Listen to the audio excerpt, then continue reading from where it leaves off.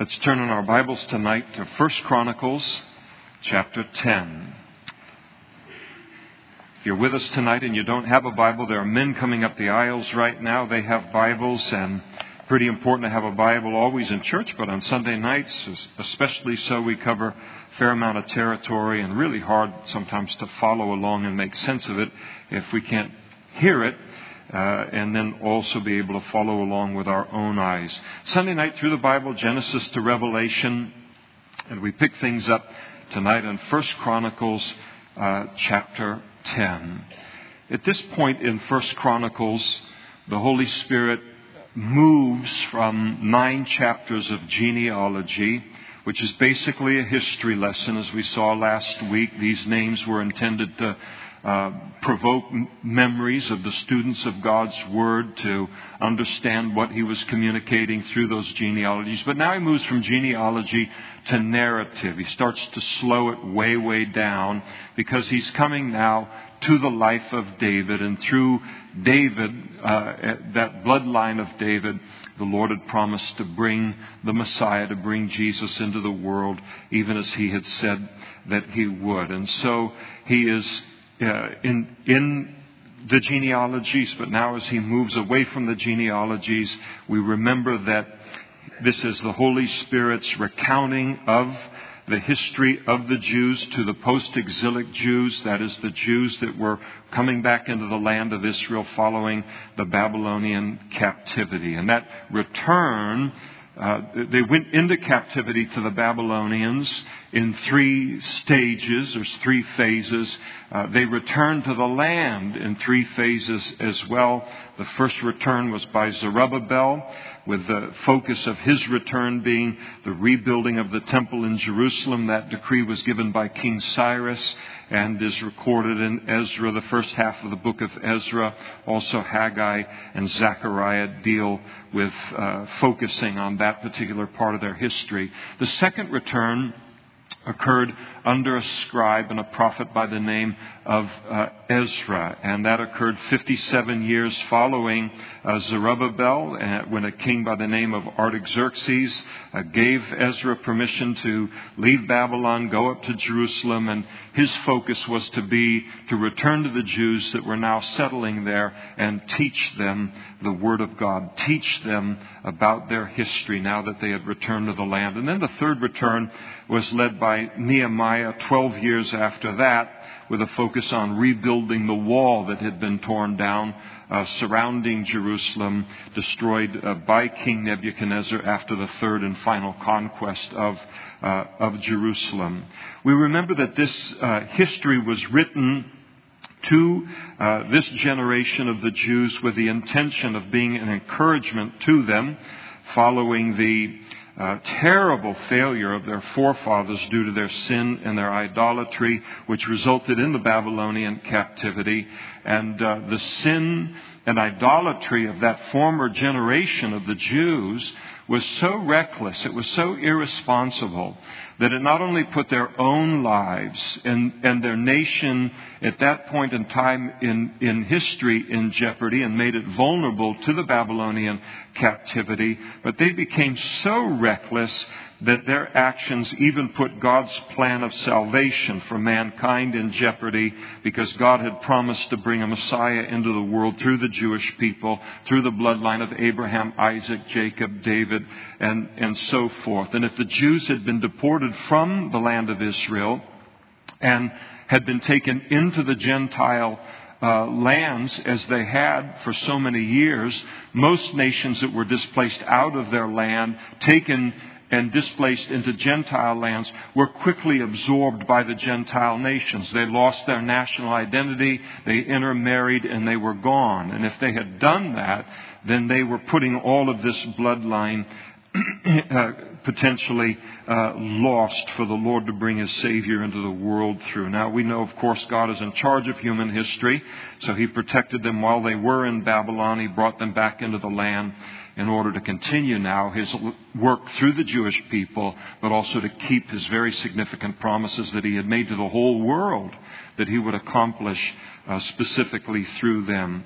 Now, this group of Jews that were returning to the land, they were in great need of encouragement. And significantly, they were in need of encouragement related to the hardship of the land that they were coming into. It was significant that they were willing to leave Babylon. The Jews, by the time they were allowed by the rulers to leave Babylon and go back to Israel. Israel was back in the Stone Age just about. I mean, I'm speaking, a little bit of hyperbole there. But it was a very, very rough conditions compared to Babylon. And so these people had a great love for God. They had a love for God's promises and His purposes for the Jewish people, but they needed to have some encouragement from God, that God was a God of second chances. And even though the previous generation had blown things so badly, that God still had a hope and a future for them. And so this First Chronicles and Second Chronicles is given in order to provide them with that encouragement. And so we remember that while this history contained in First and Second Chronicles is very, very similar to the history contained in First and Second Kings, it is written with a different focus. It's written with a different purpose by God. And there are differences between the two records. Differences. God records some things in First and Second Chronicles that He doesn't record in First and Second Kings, and then vice versa related to the books, which tells us that whenever we come into a duplication where God is repeating Himself now in this narrative, saying the same things that He had said back in 1st and 2nd Kings, that what He does repeat must be very significant to Him. And they must be lessons that He is wanting to drive home that are applicable to every generation of His people. These are timeless truths. And so when we come to a place and we see that repetition, we need to view it in that kind of a way. Now, a little bit about, before we get into the book itself, I want to talk a little bit about repetition because there's so much of it in 1st and 2nd Chronicles. Anyone who has studied the Bible at all becomes very well aware of the fact that God is not afraid of repetition. He is not afraid of repeating Himself. He repeats Himself a lot. I just figure He knows what He's working with. These forgetteries that we have, that we call minds. And it doesn't get any better, does it? Some of you know. And so He doesn't have any problem about repeating Himself over and over and over again. And He makes certain points over and over again from one end of this Bible to the other end of the Bible. One of the points that He's constantly making, you just think, how can He make it any other way than He has? He makes it every way, not only humanly possible, but divinely possible. This issue of the importance of obedience. And so He repeats it over and over and over again for the simple reason that apparently we need to be repeatedly reminded of this and other things. Now, repetition is very important in learning anything. Do you realize we're supposed to learn the Bible where you're here on Sunday night? I'm preaching to the wrong crowd. I think it's almost lost on people that we're supposed to know our Bibles from one end to the other as Christians. We should know this book better than any other song, any other movie, any other television thing, any other book, any other thing, times whatever. We're to know this Bible from one end to the other. And so there's this repetition that God uses in the Bible because repetition is important in teaching. They do these studies and all about the importance of repetition in teaching in any kind of academic center, like a secular, a lecture, or in education or something like that. And as they do these studies, they estimate that a person, when they listen to a lecture, they will retain, 24 hours later, they will be able to retain 5% of what they've heard. That's a little discouraging, isn't it? So could you just bullet point this and I'll look at it 24 hours from now? But that's the way that it is. And we know that the Holy Spirit's involved in this in a special way. And we know the Bible's not like anything else in the world. We know that you are motivated, unlike a typical lecture crowd, to learn the Word of God. We know that the Word of God doesn't return void. So there's that special work of the Holy Spirit attached to it. But we need to hear things over and over and over again, because here we are, we learn something, And we've got it figured out, some doctrine of God, some revelation of God to a certain point, and then we hear it again, and another 5% clicks in, and then another 5%. And then pretty soon when we're 300 years old, we've got the whole thing all figured out, but we're in heaven, and that's why we figured it out. But the importance of repetition, and so as we're repeatedly exposed to something, it becomes a part of our thinking, it becomes a part of our doing and our life. So something's just spoken to us one time, it doesn't, work its way down into the fabric of our life and become a part of our practice. But repetition does that. Repetition is also important for the simple reason that we need to be reminded of things that we already know. And so God's Word is faithful to remind us of so much that we already know, but we're in need of being reminded of that. And so sometimes if you're listening to a Bible study as it's being taught, and sometimes a person can be tempted to think, none of you, I know that, but some other people, some other Christians. The temptation to think, I already know that. Why should I give my full attention to this? And our minds drift off to Costco and what kind of free food samples they have in the aisles, after the service or whatever it might be.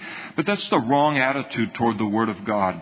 Even if I know something and am very, very familiar with a passage, the fact that God repeats that, it indicates that He knows from His all-knowing position, and He knows us so well, that this is something we need to be reminded of over and over again. So the way to deal with repetition in the Bible, and something that we're hearing taught, or maybe we've read many times on our own in the Bible, is to stop and say, as that's impacting us, we're hearing it once again, to just stop and say, Lord, this is so important to you that you remind us of this over and over and over again. So I want this truth to search me fresh and anew again. No matter how well I know it, no matter how long I've walked with you, I want that truth to search me once again. And that's a very mature way to view the Word of God. The Apostle Peter spoke of the importance of repetition in his second epistle. And we'll be done with 1 Peter and in 1 Chronicles in no time, so just relax. But he wrote in his second epistle, and he knows that death is coming very, very quickly toward him. Martyrdom is coming. And he wrote to us as Christians, and he said, "For this reason I will not be negligent to remind you always of these things, though you know and are established in the present truth." Don't take the repetition as an insult. "Yes, I think it is right as long as I am in this tent to stir you up by reminding you, knowing that shortly I must put off my tent, just as our Lord Jesus showed me. Moreover, I will be careful to ensure that you always have a reminder of these things after my decease." And so because repetition is so important to God, and our learning of the Word of God, there is so much of the repetition. And I think that one of the great things about heading through the Bible on the Sunday nights, from Genesis to Revelation, is that not only do we cover all of the territory, all the subjects that God has in the Bible, but as we head through it from Genesis to Revelation, we hit all of those subjects in the proportion in which they're represented in the Bible. Now, whether you realize it or not, that's a great protection for you related to preachers or pastors. Because all of us have hobby horses. We all have subjects that we like more than other subjects. And so, you get somebody that's in prophecy, and you go to the church for a year, and you're there 52 Sundays, and you say, "I just heard 52 sermons on prophecy." That guy can teach on hell, and he comes to prophecy. He can teach on angels, and he works prophecy in. He can every parable is about prophecy. Every miracle of Jesus is about prophecy. And that's how strong we can be turned in a bent towards something that is exciting maybe to us. And so what you end up with is a congregation that's got like this gigantic Popeye right arm after he's had the spinach. It's just gigantic, this area of doctrine. And then the rest of the body's completely atrophied. It's just skin and bones.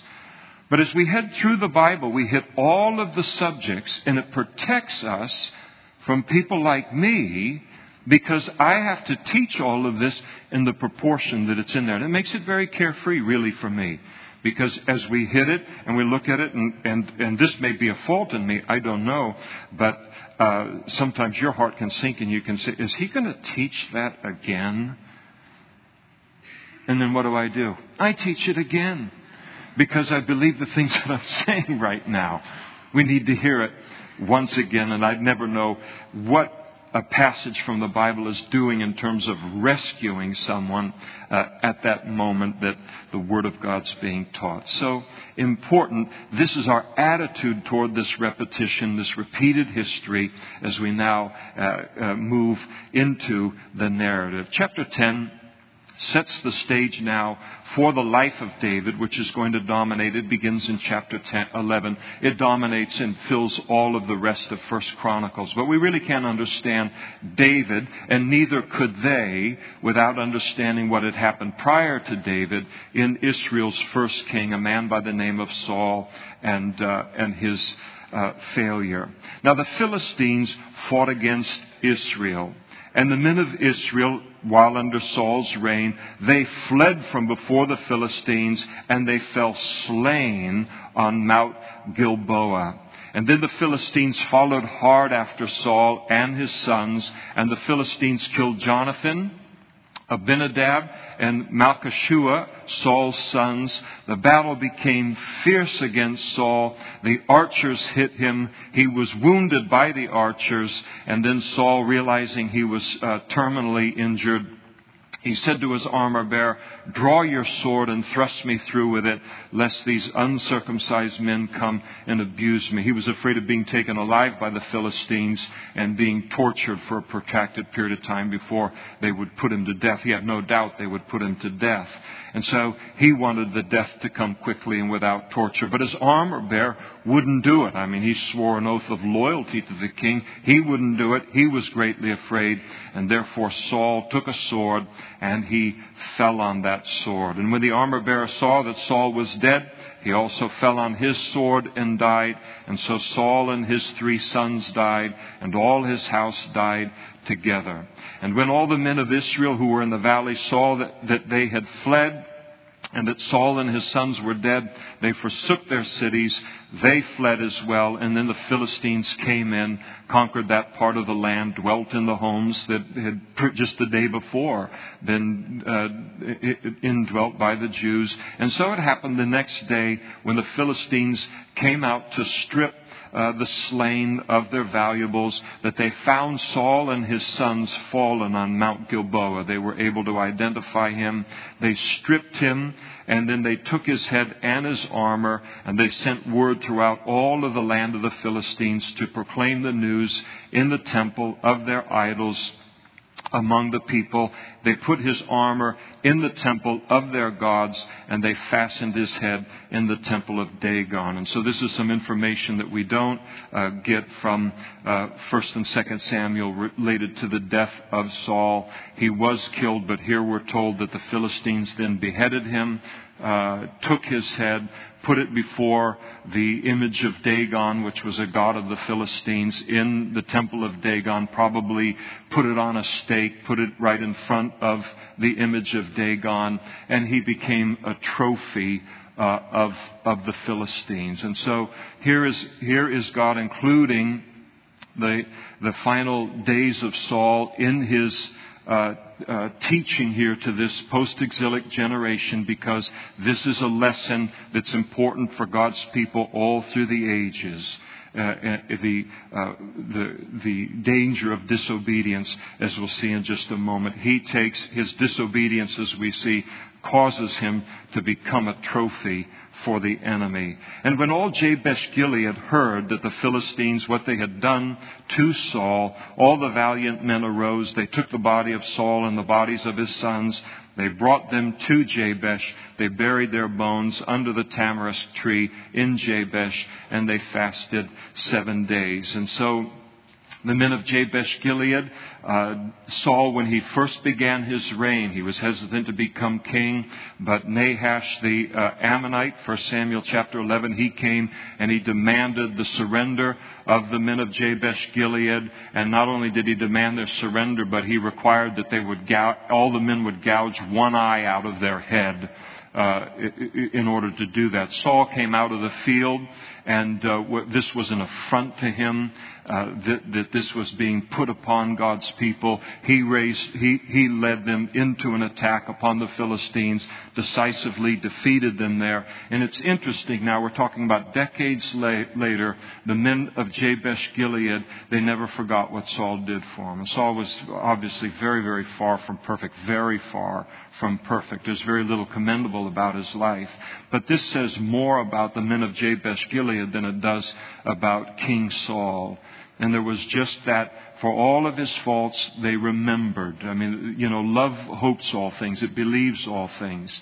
And they remembered the good thing that he had done. They were still possessed gratitude for that. And so they went in at great risk to themselves to rescue the bodies and give them a proper burial. And so Saul died. Here's the moral of the story. He died for his unfaithfulness, which he had committed against the Lord. What was this unfaithfulness specifically? Because he did not keep the word of the Lord. He was disobedient to God's word all of his life. And he also giving us a sense of how disobedient he was, and also because he consulted a medium, the devil, for guidance, but he did not inquire of the Lord, and therefore the Lord killed him and turned the kingdom over to David, the son of Jesse. And so he eliminated Saul and allowed him to die in battle to allow David's reign to begin. And so here was a man who just lived disobedient unto the Lord, and so the warning to this new generation: you can't be like Saul. You can't just disobey me and disobey me and disobey me without you also becoming a trophy to the enemy. So you went into captivity to the Babylonians as a nation. If you do what your fathers did before, then you're going to go into captivity to some other Gentile nation. But it also has an individual application for our lives. That if we are in a place any time in our Christian life, it's true of leaders, true of everybody. We're all leaders in the body of Christ. I hope you're not a follower in this world. I hope you're the head and not the tail in this world, as God promises us, being obedient to Him. And I know that you are.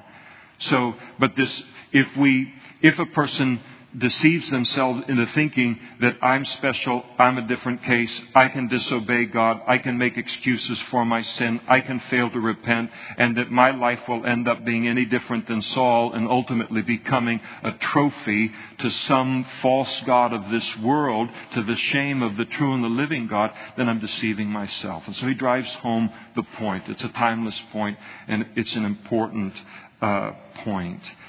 I think it's important also, as we look at Saul before we leave him, to realize that we need to learn lessons from bad examples in life as well as good examples. And we need to learn lessons from bad examples rather than being stumbled by their bad examples. I wish everything that we learned in the body of Christ, everything we learned as a Christian, was learned by watching spiritual heroes, and always a happy ending, and always everything exceeding abundantly above all that we could ask or think. But it doesn't work that way. If we will not learn, as God's wanting to do here with that generation, if we will not learn from the mistakes of others, and then in learning from their mistakes, avoid those mistakes ourselves, then we probably cut off half of what can be learned in life. So much is learned by watching someone make terrible decisions in life, then watching them crash and burn, and then saying to myself, I see where that ends, and so I choose not to go in that direction. Now here's the problem and why it's so important to us. There are so many Christians that I've met through the years where some Christian or someone who professes to know Christ, it can be either category, crashes and burns. They have a Saul ending. They just make a terrible, terrible mess of their life. And they allow what Saul does to stumble them in their relationship with the Lord. And so they'll use that church split, or they'll use that failure of that leader or this person or that person that gossiped about me over here, and they'll use it for all the rest of their life as an excuse not to be faithful to God, not to walk with God. And they've kind of got this expectation that everything you learn in the Christian life is from good examples. And so when they see a bad example, they allow it to stumble them in their faith. We can't do that. There's too much stumbling that goes on. And so we need to learn in this way. I remember when a number of years ago, remember when all the televangelists were getting kind of outed in the sexual scandals? And it was a real black eye for the body of Christ. And of course, the media just loves to take any bit of hypocrisy and just put it in front of the whole world. I don't blame them. That's what they do. That's what they do with news. It's salacious, and so it leads. It's of interest to people. But when those men fail, it didn't interrupt my walk with the Lord at all.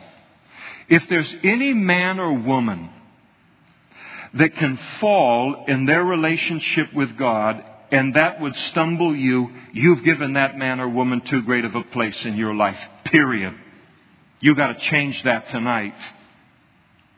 There's only one who is the true and faithful witness of God in the whole world, and that's Jesus Himself. And so this whole thing, if there's anybody where it was good, if they did, or that would be the end of me, you're giving them a position that belongs only to God in your life. And you cannot give another human being that kind of a place. And so we can't allow the failure of other people to kind of disillusion us, and then we cease to serve the Lord ourselves. No matter what anybody else does or doesn't do, we are called to be faithful. We have a personal relationship with God that should not be affected in that way by others. And so, important lesson for them, important lesson for us. Now, in fact, chapter 11, we begin to move now into David's reign. And I think before we even get into it, important to realize that while Saul was self-destructing, God was just quietly preparing a man to come in behind him and to bring Israel into their greatest time in their history. There will come a greater time when Jesus returns to the earth and He reigns from Jerusalem for 1,000 years, known as the millennial reign of Christ. That's yet future. But the whole time that Saul is taking the whole nation downhill, God was preparing a very godly and wonderful leader to follow Him. Important to realize that. Sometimes we say everything's lost. Not just about the world. I'm not talking about the secular world. Sometimes even in Christianity, the news can be so dismal all around. We say, this whole thing is sinking, and it'll never sink because God is always doing that quiet work. And then one day, this person that He's been preparing, like in the case of David, for 10 years, He brings them out into the open, and then wow, everything changes as a result of that. I think it's also important for in our service to the Lord, and maybe I'm just a little goofy as it relates to what I do to keep myself on the straight and narrow, among other things. But one of the things that I remind myself as a servant of the Lord, but also a leader in the body of Christ, is that God can replace me in a moment. I don't doubt that ever. That's not like some great thing I have to work through. But that God when he is forced to remove someone because of their recklessness and their sin and what they have done to God's people, it's amazing how he will step in and he will replace them with someone far better, and how quickly that servant of the Lord that had failed the Lord is forgotten in history. It's a good thing to smite our pride as we serve the Lord and as God uses us in some small way, and we are then tempted to think, I can live in hypocrisy, I can live with areas of willful disobedience in my life, to realize that the Lord could replace us in just a moment, and when he replaces us, he'll replace us so well no one will remember us in 4 weeks. And it helps us to realize that this is a privilege to be able to serve him. And so here we come now to David, and then all of Israel, they joined Judah. The southern kingdom of Judah had already recognized at this point David as the next king of Israel. But all of Israel, the northern section of Israel, hadn't done that. And so they came together to David at Hebron, where David was. He ruled in Hebron for 7 years. He ruled in Jerusalem for 33 years, for a total of 40 years. And he died at the age of 70. And so, but for those 7 years, he only reigned over the tribe of Benjamin and of Judah. And so all of the other tribes join him there, and they call on him now to become their king, saying, indeed, we are your bone and your flesh. And also in time past, even when Saul was king, you were the one who led Israel out and brought them in. And the Lord your God said to you, you shall shepherd my people Israel and be ruler over my people Israel. And so they call on him now to become the king over all of Israel at the death of Saul. It gives them 3 reasons why they want him to be the king. There's a blood relationship. He's a descendant of Jacob, even as they were. He had a long history of strong leadership, God blessing his leadership. And then if you don't really need any more reasons than the third reason, as they say at the end there of verse 2, the recognition that God had called David to be the next king over Israel. And therefore all of the elders of Israel came to the king at Hebron, and David made a covenant with them at Hebron before the Lord, and they anointed David king over Israel according to the word of the Lord by Samuel, that he would become the next king of Israel. And David and all the men then went to Jerusalem, which was at the time called Jebus, which is where the Jebusites, a group of people at that time, were in the city of Jebus. They were inhabitants of the land. So David becomes king, and he wants to change the capital. Hebron had been the capital. He wanted to make Jebus, which he will rename to Jerusalem, the capital of Israel, because Hebron was too far to the south. Jerusalem is centrally located in Israel, and so it would make it easy for the northern and the southern tribes to go to this city. It's going to become the political center and the spiritual center of the land. And so this is the city that he has his eye on. Now, I think he has his eye on Jerusalem or Jebus for more reasons than just making it geographically easy for people.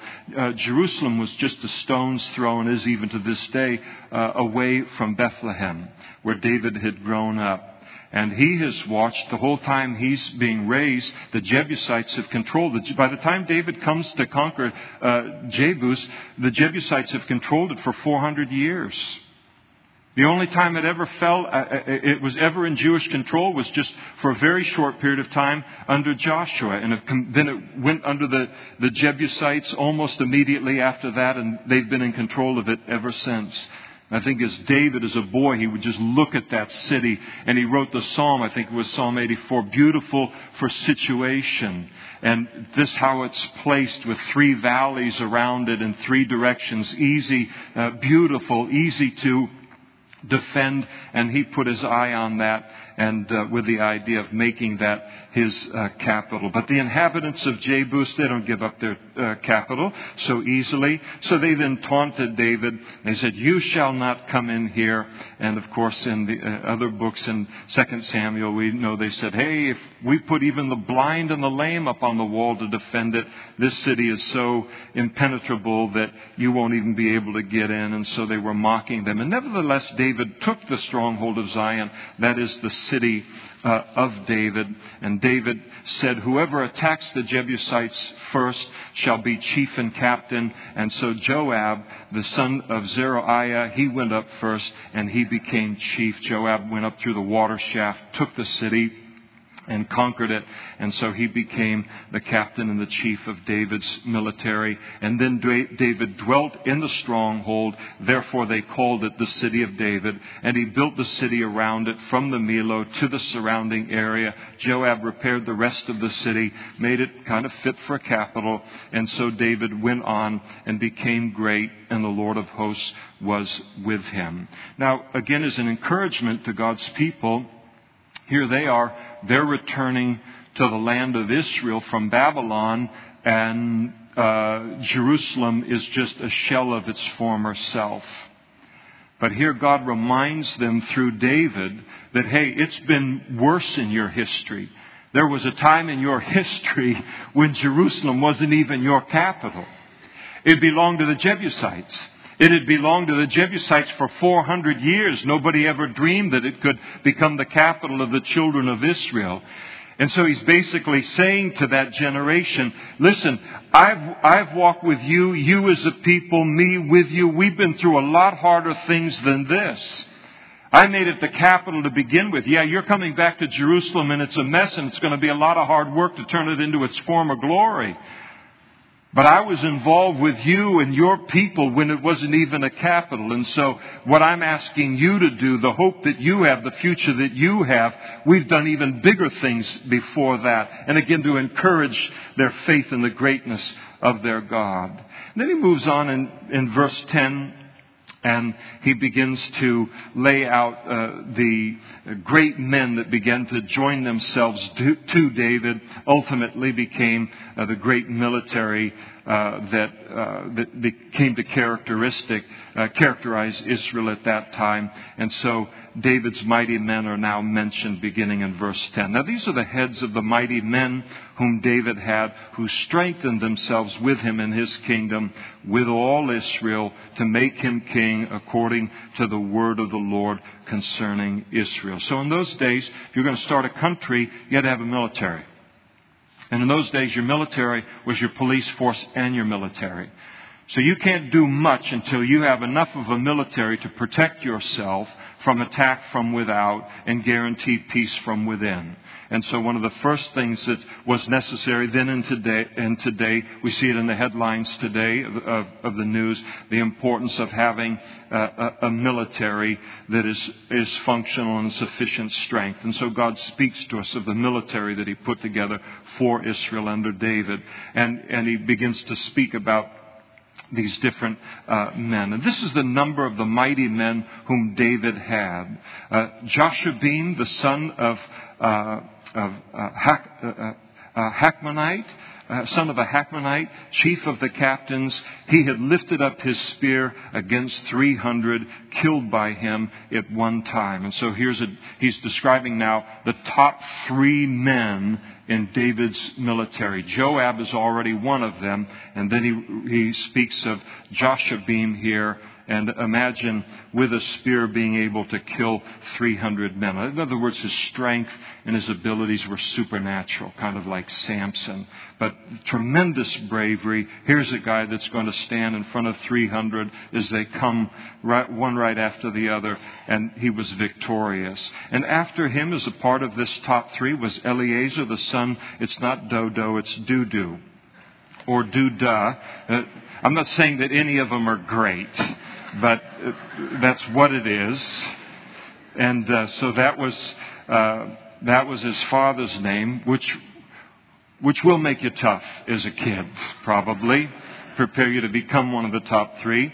the Ahohite, who was one of the three mighty men. And he was with David at Pasdamim, and there the Philistines were gathered for battle. There was a piece of ground full of barley. And so as they're standing there, David and Eleazar, the men that were part of the military, the Jews, they began to flee from the Philistines. And David and Eleazar, they stationed themselves in the middle of that field.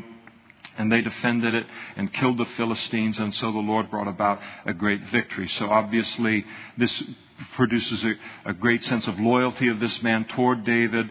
Very, very brave and willing to lay their lives down. This is a great revelation concerning Eleazar and David. They were willing to lay their lives down in the defense of a barley field. A barley field is the least grain, was and is the least of all the grains. This wasn't a wheat field, something that's valuable.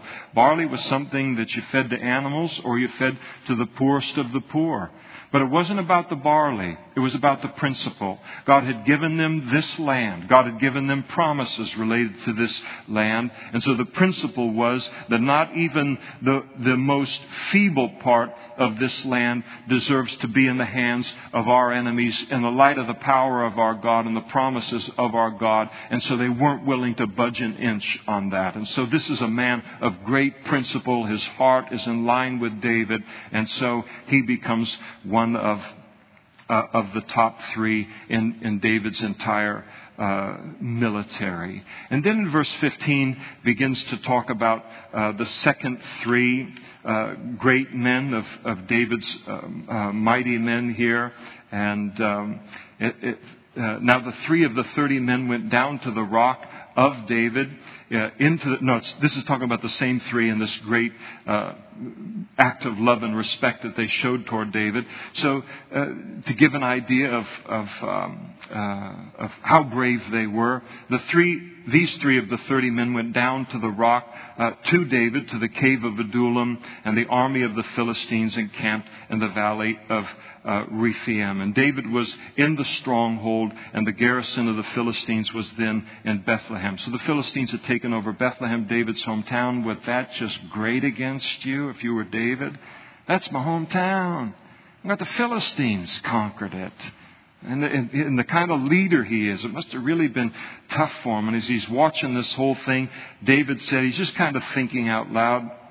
And he said with longing, "Oh, that someone would give me a drink of water from the well of Bethlehem, which is by the gate." He knew right where it was. He was a kid. He got a drink of water from there all of his life and everything. He said, "Man, I just love to be in that city and drink from that well one more time." And so just for him to voice even a desire brought out kind of a heroism in these three. And so the three broke through the camp of the Philistines. They drew water from the well of Bethlehem that was by the gate. They took that water, brought it to David. Nevertheless, David would not drink it, but he poured it out to the Lord. And he said, "Far be it from me, O Lord my God, that I should do this. Shall I drink the blood of these men who've put their lives in jeopardy to get this water for me? For at the risk of their lives they brought it, and therefore he would not drink it." These things were done by the three mighty men. And so David realized that the sacrifice that they had made was a sacrifice that was deserving of God alone. And he valued their life as much as they valued his life. And so he poured it out on their behalf as an expression of their love and worship toward the Lord. Now, one of the things that's interesting to me related to this whole level of, we've got three mighty men, the top three. In a moment we see there's going to be another three of the next layer, and then there's going to be a listing of 30, the next 30 great men in David's military, and then there's going to be a listing of the various tribes where we've got over 300,000 men from all the different tribes, kind of the regular infantry that became a part of that military.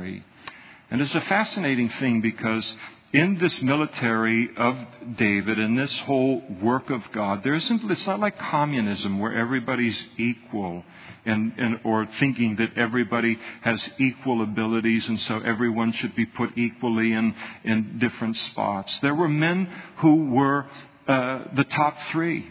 There were men who were the next 3. There were men who were the next, that were the part of the 30. Not everybody could be in the top 3 of David's military. And that's okay.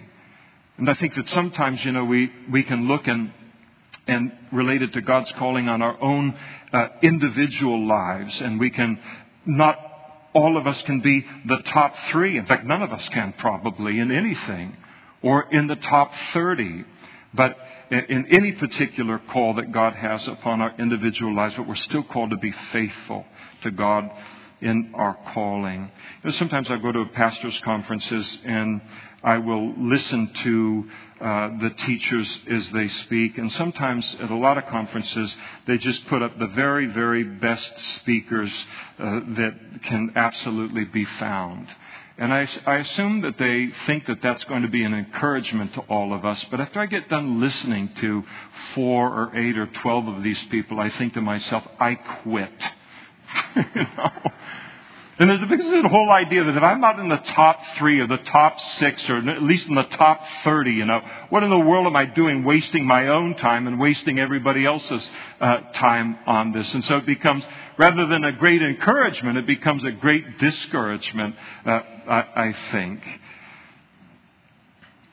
The Apostle Paul, he said, we're not supposed to compare ourselves among ourselves as Christians. He said it to Corinth, where a lot of that was going on. He put it this way, for we dare not class ourselves or compare ourselves with those who commend themselves, but they measuring themselves by themselves and comparing themselves among themselves are not wise. And the reason it's not wise to compare ourselves among ourselves is because it has a tendency to lead either to pride or to condemnation, where a person can begin to think where maybe they are a top 3 or they are a top 6 or they are a top 30 in terms of God's work worldwide or whatever it might be, and God gives them a special degree of spiritual influence, and they begin to think that that's something that they're deserving of rather than God's grace, and rather than realizing that all that means is they're going to be responsible for even more before the bema seat of Christ than the rest of us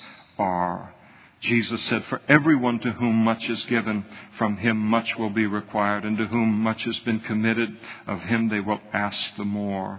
But there's also that temptation towards self-condemnation, where we think that because we don't have as much obvious fruit as everybody else or spiritual influence as everyone else, then what we're doing isn't important. But whatever the fruit or the influence of God's call upon our lives, God has called each of us to be faithful.